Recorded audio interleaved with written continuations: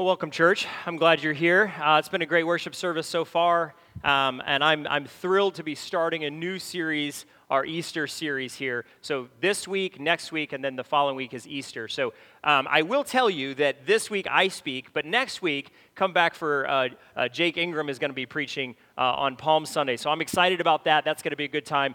If you look for me, I won't be in here. I'll actually be working with the kids to see how that ministry's going. I want to help out there as much as I can. So that's where I'll be, but I'm excited. So in that vein, we have a couple of things here. So if you got one of these, we've sent these out to our local community, our local neighborhoods. It has us on the back and just a short invitation for our Easter service. So if you got one of those, that's what we're doing. That's what we're up to, and we're excited about that. If you're interested in helping us bring more people to our Easter service, we have these in the back. These are little business cards that you can take a couple and hand them to friends or coworkers or neighbors and invite people to come for Easter, which is going to be great. It's going to be a great time. So the information is on the back that they need to know. So that'll be what those are. We have a limited supply of these bad boys. So if you're feeling good, and you're feeling excited, and you take some, pass them out. But if you're feeling like, oh no, I probably won't do that,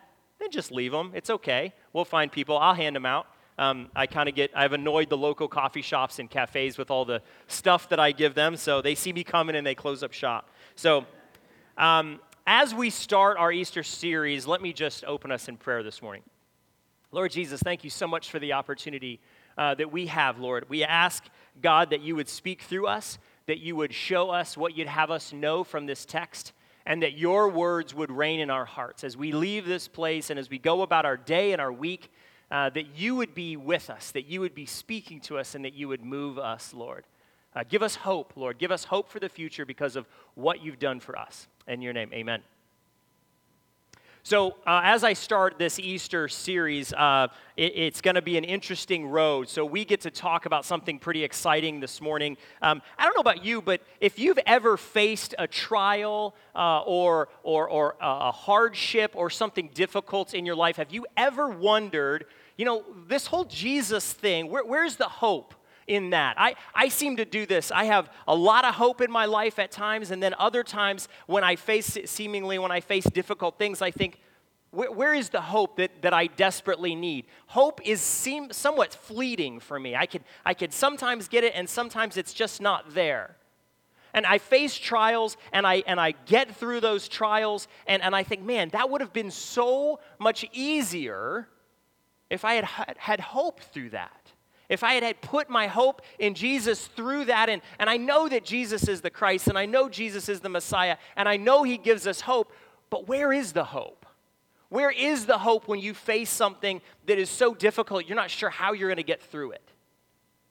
And I know many of you are sitting here this morning wondering the same thing. Maybe you're experiencing a trial right now in your life, and you're going, man, I don't know what Josh is going to talk about, but I just need hope. So can you just show me where they sell the hope? Because I would buy that. I would buy a ton of it. I need hope in my life. And hope is one of these fleeting things that's difficult to nail down. What is hope? How does it help us through difficult times? And I have a friend in my life, a friend, her name is Mary. No, not Mary here, Mary in Colorado. I grew up with Mary. I started doing ministry, and she was in the ministry that I was involved in, and she taught me a lot. She's a mentor. She's a friend. And anytime I think of hope, I hope she doesn't listen to this. She doesn't have time to listen to my sermons, so she probably won't listen to this. But every time I think of, man, I need hope, she comes to mind. And you think I'm exaggerating. I'm not exaggerating. This is what this woman is. She is the living, breathing hope. She walks into a room and the room lightens, not because she's the life of the party or because she's quick with a joke. It's because she has this hope. And I found myself thinking about hope this week, going, what am I going to say about hope? And I thought about Mary, and I for a moment thought, oh, well, Mary's life has gone pretty well. So of course that she has hope. She's never really faced anything difficult. And it took me about 30 seconds to remember Mary's life. And I went, that is crazy. About 10 years ago, I get a call from Mary's husband, who's also a mentor of mine, and he calls me and he says, hey, I just want to let you know, Mary's been rushed to the hospital. come to find out Mary had a heart attack, and she had to have surgery. And if it had been 10 years prior, it would have had to have been open heart surgery. But because of technology and where we are, they were able to not have to open her up, but they were able to perform the work on the valve that she needed or orthoscopically, I think is how you say that. And so I went, well, Mary's been through that. How did she keep the hope? I talked to her after the procedure, and all her family flew in from out of town because they didn't know. It was tough. It was a big deal. And she had this hope. And it's funny because Mary didn't have hope that she would make it. That's not what she placed her hope in. She placed her hope in something else. And as I began to think more about Mary and her life, and I realized, I remembered that Mary about 5 years ago had a seizure. And I got the same call from my friend, and he said, Mary's had a seizure. And they did a scan on her brain, and they found a tumor. Mary had a brain tumor, and they had to do emergency surgery, and they went in and they removed the tumor. And her family flew in from out of town all over the U.S. because they weren't sure. Mary made it. She made it through, but she didn't make it through thinking she would make it through. And then a few years after that, Mary and I have a common friend, and that friend was diagnosed with breast cancer, stage 4. And she fought that for 4 years. Mary's best friend. The whole time, Mary had hope. She didn't have hope that her friend would make it. She can't predict the future. And her friend didn't make it. She passed away. Where does the hope come from? I want hope like Mary has it. And she's not perfect. She doesn't live a sinless life, and she doesn't have hope because of her circumstances. In fact, her circumstances actually drive her hope. It's almost the thing that produces at least the opportunity for hope. So how does Mary do it? So I want you to take a minute and think just for a minute about what your life would be like if you had that kind of hope. This hope is not circumstantial. This hope is not the foreknowledge that you're going to make it through, or that your friend's going to make it through, or you're going to make it, or you're going to find a new job, or that you're not going to get laid off, or that your marriage will make it, or that the cancer that was found again in your friend's body is not going to take his life. That happened to me. That's my friend Zach. That's not the hope. But whatever life gives you, you would be able to produce this hope. Wouldn't that be amazing? Wouldn't you like it if somebody far, far away preached a sermon and they used you as an example because of the hope that you have? What would your life be like? I can tell you my life would probably look different. I would probably say different things. I would probably act differently if I had that kind of hope. I can imagine God and Jesus getting together before Jesus came down as a baby. And God and Jesus are talking. And they've already figured out and discussed what Jesus has to do. He has to die for the sin of the world. He has to be the sacrificial lamb. And so they've got that part figured out. And as God and Jesus talk, God is telling Jesus, now Jesus, you're going to be on the earth, and you're going to be working with these people, these humans. You need to teach them how to find this hope. Because we both know once you die, once you raise again, and once you're seated at my right hand, they are going to need hope. And so I can imagine Jesus and God dialoguing about what that looks like. How does he teach the people that walk with him for 3 years what hope looks like? And one of Jesus' disciples took notice. Many of them did. But in this particular case, he took notice. And he took careful care to write down what Jesus did so that you and I would have hope. And that's the God we serve. He gives us an opportunity to see and understand where this hope comes from. Because you and I know, and God knows, that life is rough. And for some of you, it's extra rough in unfair ways. So, Jesus does something, his disciple writes about it, and we get to look at it this morning. So let's take a look at it. Turn with me, if you would, to John chapter 11. And I'm going to read the whole thing because I'm feeling bold this morning. 44 verses. Don't worry, we'll get through it. Now, as we read this, some of you go, yeah, I see it in my Bible. It's the death of Lazarus. We know the story. We've read it 100 times. But I want you to read it like you're living in the first century in Israel. John pens this thing right before the fall of Jerusalem.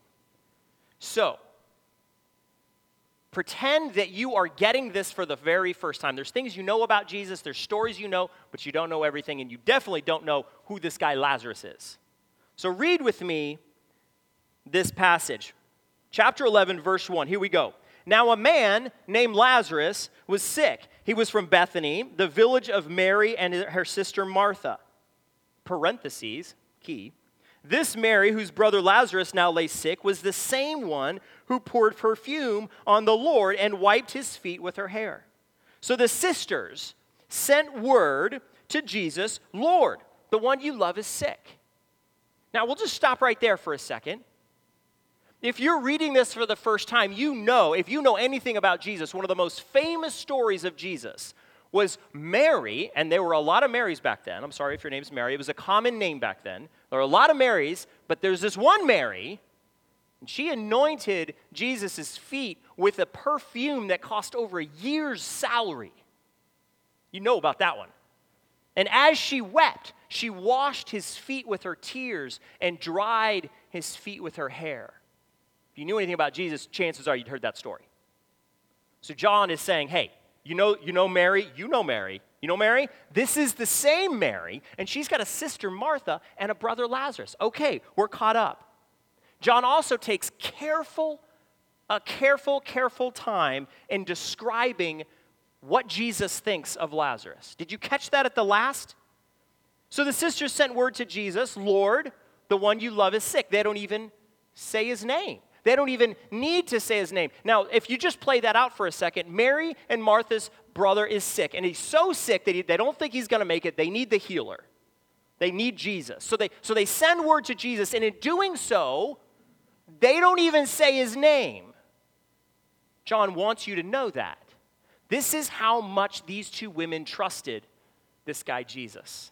They would put everything, all their hope of their brother's life, and not even say his name because they trust Jesus so much, they know Jesus knows who they're talking about. Can you imagine just praying that way just for a minute? If you just prayed for your friend who is deathly sick in the hospital and you don't even use his name, you just say, no, Lord, I know you know him. That's faith. These two women had faith. So that's one point John makes. Jesus really loves this guy. Jesus really loves this guy, and he really loves his two sisters. Verse 4. When he heard this, Jesus said, this sickness will not end in death. No, it is for God's glory, so that God's Son may be glorified through it.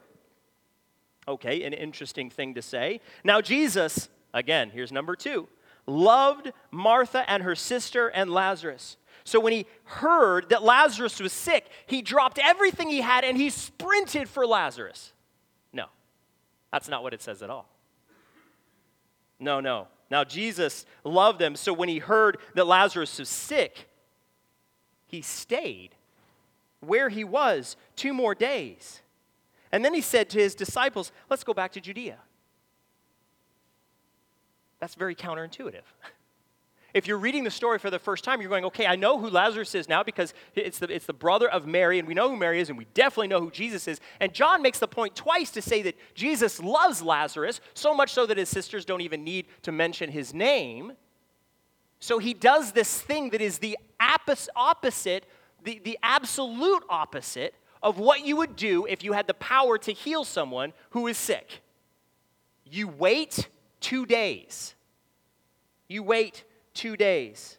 And then Jesus says, okay, time's up. Let's go to Judea.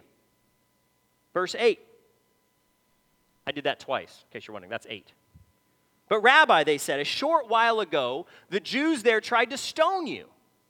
Are you going back? You can see in the disciples' minds, the reason maybe he doesn't want to go is because we're going to die if he goes. So it's like, oh man, Lazarus, I really want to heal Lazarus. But if we go there, we're going to die, so we're just going to hold off. But then he says, no, we're going. So they have a big question. Verse 9, Jesus answered. This is an amazing answer. Are there not 12 hours of daylight? Anyone who walks in the daytime will not stumble, for they see by the world's light. It is when a person walks at night that they stumble, for they have no light. And his disciples are going, what? What does that have to do with anything, Jesus? We know how daylight works.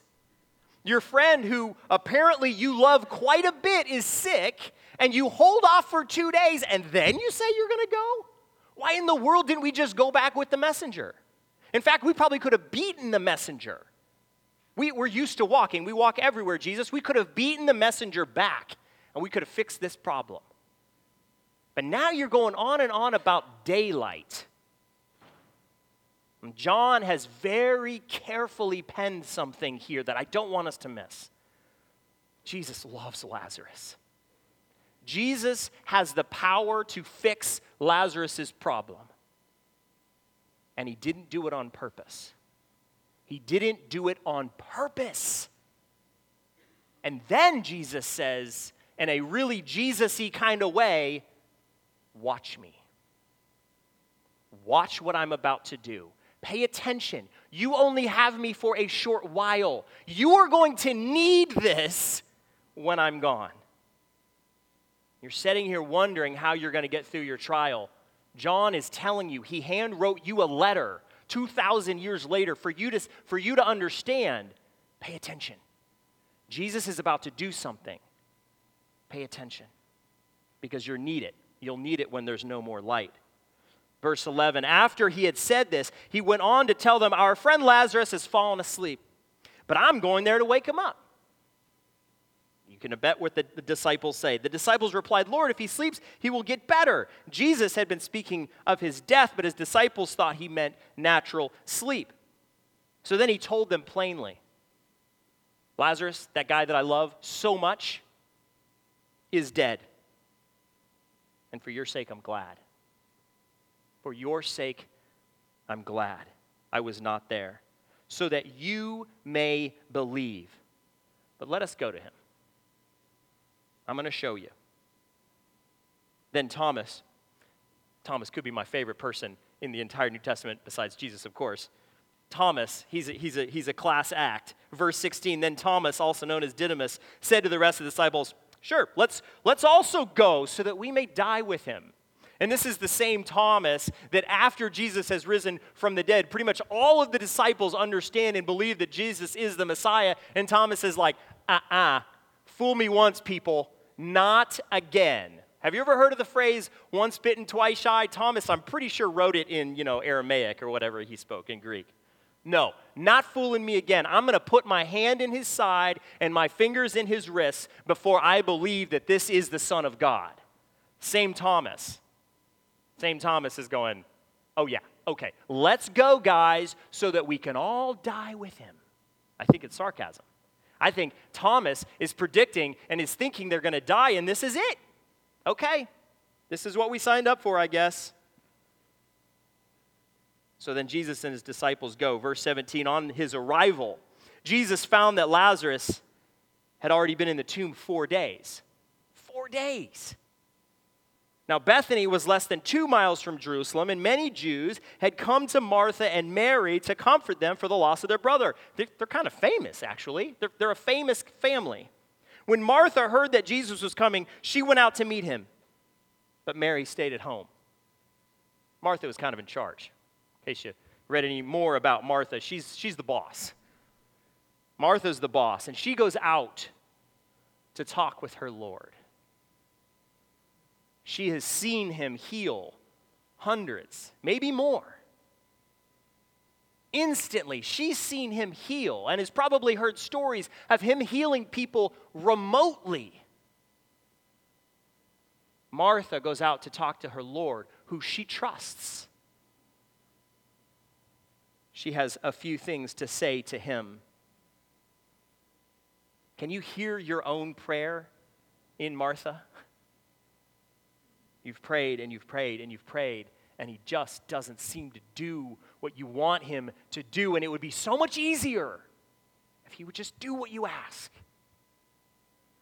Lord, Martha says to Jesus, if you'd been here, my brother would not have died.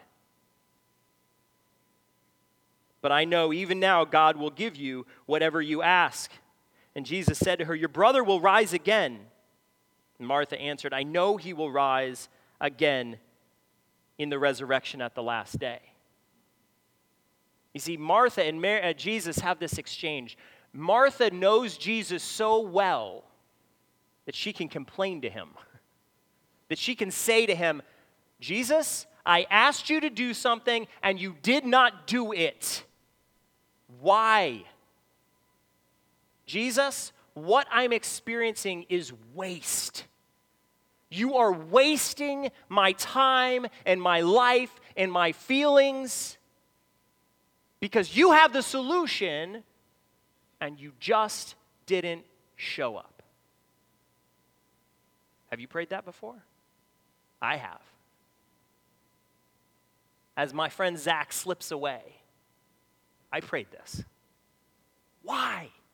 Why would you do this? I've seen you do it 100 times. Why wouldn't you fix it? And then Jesus does that thing, at least Martha thinks it's that thing, that we all do with great intention when someone has experienced loss. And I've heard the words come out of my mouth and people have said it to me.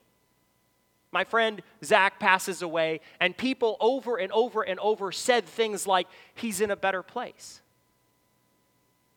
He's no longer suffering. The cancer that took his life is no longer in his body, right? You heard that. And my response typically was, well, thank you, that's nice sentiments. And inside I'm going, what about now? What about right now? What about what I'm feeling right now? Because it could have been avoided if Jesus had just listened. And Jesus says this to her. He's going to rise again.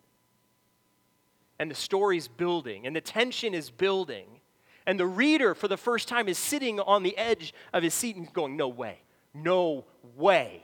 What is Jesus talking about? Why would Jesus say that to Martha? What is going to happen? And Martha says, yes, Jesus, I know theology. You've taught me theology. I know what's going to happen. I too will rise again. We're all going to rise again on the last day. I get it. And Jesus says to her, John is probably crying at this part when he's writing it. Jesus says to her, I am the resurrection and the life. The one who believes in me will live even though they die, and whoever lives by believing in me will never die. Martha, do you believe this? Martha doesn't know what he's talking about, but she knows who he is. She obviously trusts him. She trusts him enough to send messages to him without even mentioning Lazarus' name. She trusts him enough to go to him and say, why did you do this? Why didn't you do this? She trusts him. And it's like one of those reset buttons that you hit the reset button, you go, whoa, Jesus, the resurrection and the life. She may have even thought, yeah, I know who you are. Why didn't you fix it? And she says, one of the best lines, she said, yes, Lord, I believe that you're the Messiah, the Son of God, who has come into the world. I believe you are who you say you are. My problem is right now. I know that you've come into the world. I know you're the Messiah. What about right now? And that's where the conversation ends. Maybe she thought she'd pushed him enough. She'd said her piece. After that, verse 28, after she had said this, she went back and called her sister Mary aside. The teacher is here, she said, and he's asking for you. When Mary heard this, she got up and quickly went to him.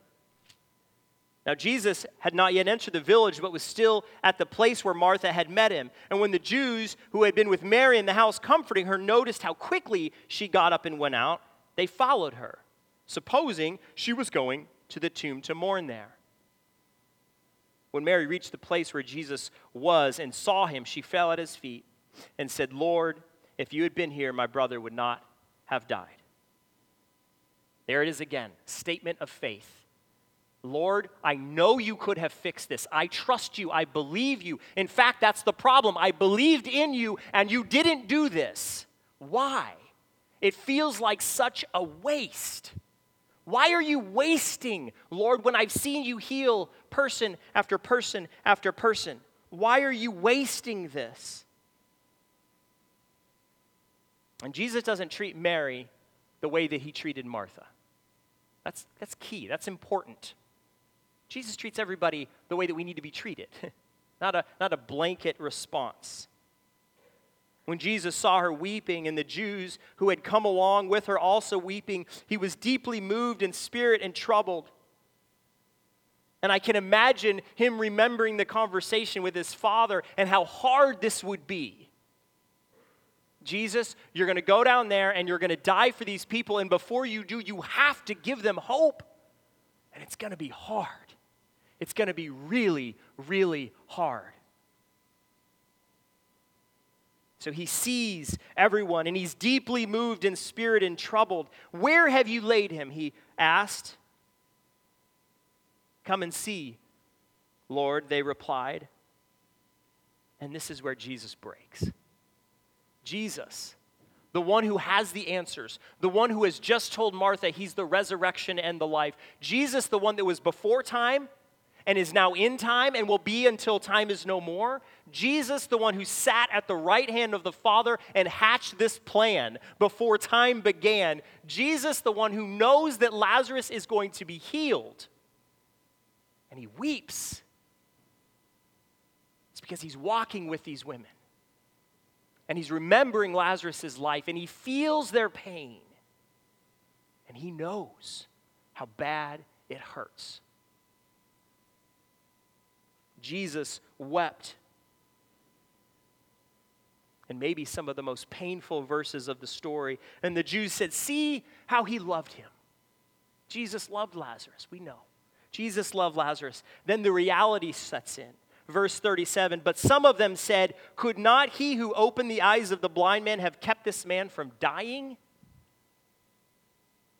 Can you imagine Jesus walking into Bethany with his disciples, and every person there knows about him and knows what he can do and knows what he's done, and they're all going, "What are you doing here?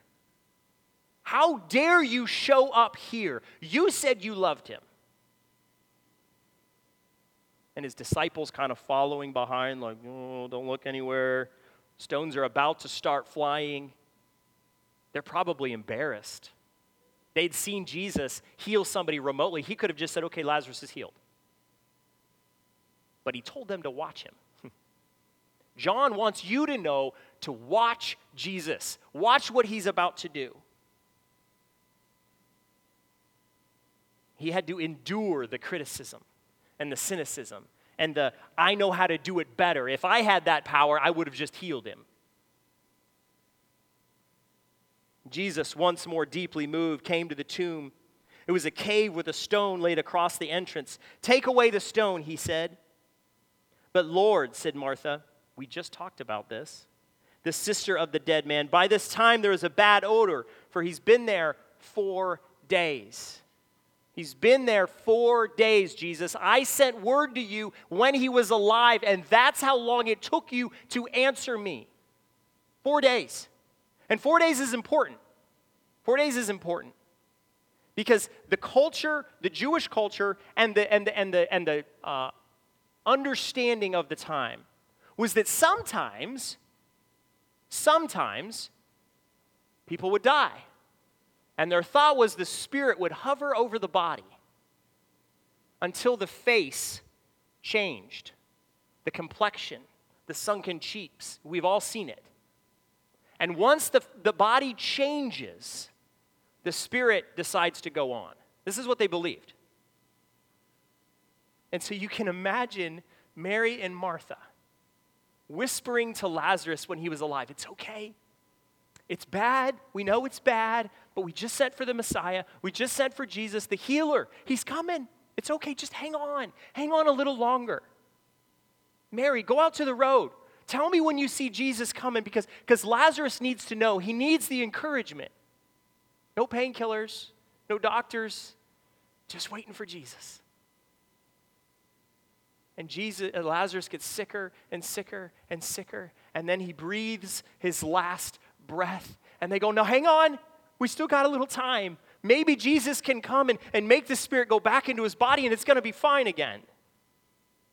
And as the face begins to change, they go, okay, he's gone. And they wrap him up, and they put him in the tomb, and then Jesus saunters in 4 days later. One last time, Martha reminds Jesus what she asked him to do. Jesus, he's been in there 4 days. We can't roll the stone back. It's too late. It's too late. Jesus said, did I not tell you that if you believe, you will see the glory of God? And I can imagine Martha giving the signal. So they took the stone away, and then Jesus looked up and said one of the most amazing prayers you'll ever read. You're going to memorize something out of the story. Memorize this prayer. Father, I thank you that you've heard me. I knew that you always hear me, and I said this for the benefit of the people standing here, that they may believe that you have sent me. Jesus says, Father, you and I have talked about this. I know what's going to happen. You know what's going to happen, and I know it's your power. But these people are struggling. They're grieving. They're mourning. And they, if I don't do this, will confuse you with me. I know that's confusing for our Western mind, but they will confuse this for a little magic parlor trick. It's not a magic trick. It's your power. And Lord, I want them to know that you sent me. So I'm saying this prayer for their benefit, even though we've already worked it out. What if we prayed like that? Lord, you and I have talked. I know what's going to happen. You know what's going to happen. But I just need everybody else to know what's going to happen. And I know I need them to know that it was you. When he'd said this, Jesus called out in a loud voice, Lazarus, come out! And the dead man came out, his hands and feet wrapped with strips of linen and a cloth around his face. And you can imagine every jaw hitting the floor. What in the world? No one saw this coming. 4 days in the grave, he was gone. 4 days in the grave, and Jesus has come out, and the guy walks out. No one knows what to do. No one knows do we put him back in? Like, I don't know. What should we be doing? And Jesus has to give them instructions like, okay, guys, he's really alive. Go take the grave clothes off. Set him free. Man, what power. Take the grave clothes off and let him go. So here I am wondering about the trials that I face. I'm wondering about the trials that you face. How do we get that? It's not a magic trick. It's not a way to make our life better or easier. Where is the hope? Where is the hope in your life? Where is the hope in my life? And the hope is in the resurrection. The one who calls himself the resurrection. It's not a place. It's not heaven. It's not heaven. That's not where we put our hope. We don't put our hope in a philosophy or a theology or an ecclesiology. We put our hope in the one who calls himself the resurrection. The one who calls himself the life. That's where we put our hope. Mary and Martha had their hope in the resurrection. They even knew he was the resurrection. But they still didn't know what was going to happen. The point is not that we know what's going to happen, and the point is not that our circumstances somehow are easier for us to bear, and that's what produces hope. Trials are opportunities for us to know where our hope comes from. So this is what I want you to do. Reach under your chair. Under your chair is taped an envelope. I know. Go ahead.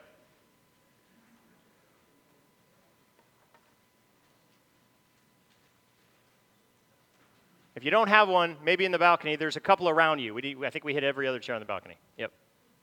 You got it? Open that envelope up.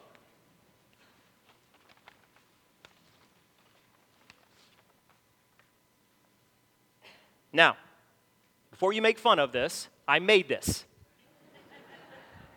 Carol did not help me, although Jane cut them and stuffed them for me. Thank you, Jane.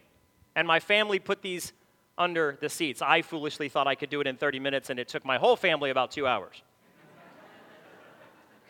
This is what I want you to do with this. And this is going to work so well for some of you, and some of you are going to go, okay, nice try, Josh. And I get that. It's okay. For 7 days, I want you to put this in a place that you will see it multiple times a day. Do it. If it's a book, if it's your refrigerator, if it's your mirror, if it's your sun visor in your car or your dashboard, don't put it on the windshield. Cops will find out. Put it somewhere you're going to see it multiple times a day. And this will work if you take it seriously. You read this, and you ask yourself the question, do I believe this? And you remember the story of Lazarus. Jesus says, when you're not sure if you're going to get fired or not, when you've received the news about your mother's diagnosis, when you've had another fight that's lasted all night with your spouse,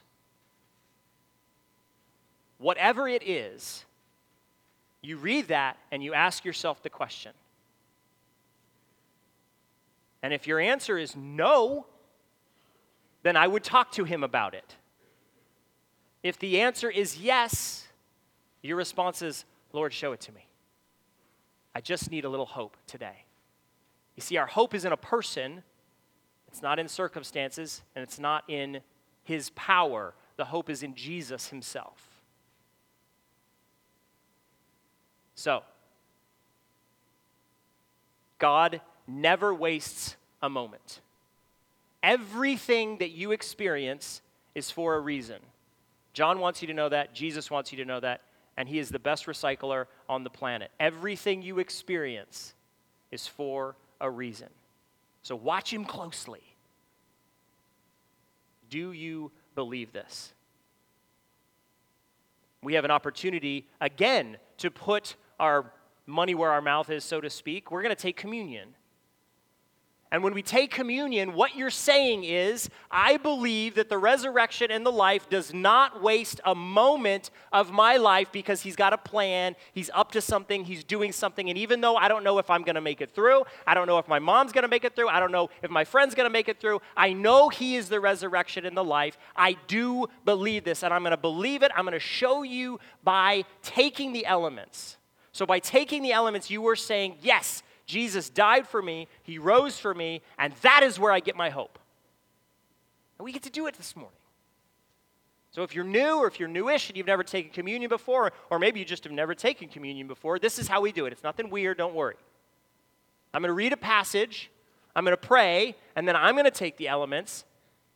And when the time's right for you, get up and take the elements, the bread and the juice. And by doing that, you're saying, yes, Jesus died for me. Yes, I believe he rose again. And yes, he will bring me home one day. So, this is the passage. Paul says to a church not unlike us. 1 Corinthians 11:23, Paul says to them, and he says to us, "For I have received from the Lord what I also passed on to you. The Lord Jesus, on the night he was betrayed, took the bread, and when he had given thanks, he broke it and said, 'This is my body, which is for you. Do this in remembrance of me.'" If you've paid attention, if you've watched me, if you know who I am, do this in remembrance of me. In the same way, after the supper, he took the cup, saying, "This cup is the new covenant in my blood. Do this whenever you drink it in remembrance of me. For whenever you eat this bread and drink this cup, you proclaim the Lord's death until he comes." This is where we get our hope. And our hope is not in the way our life is going to go. Our hope is not in whether we're going to make it or not. Our hope is in Jesus. Let's pray together.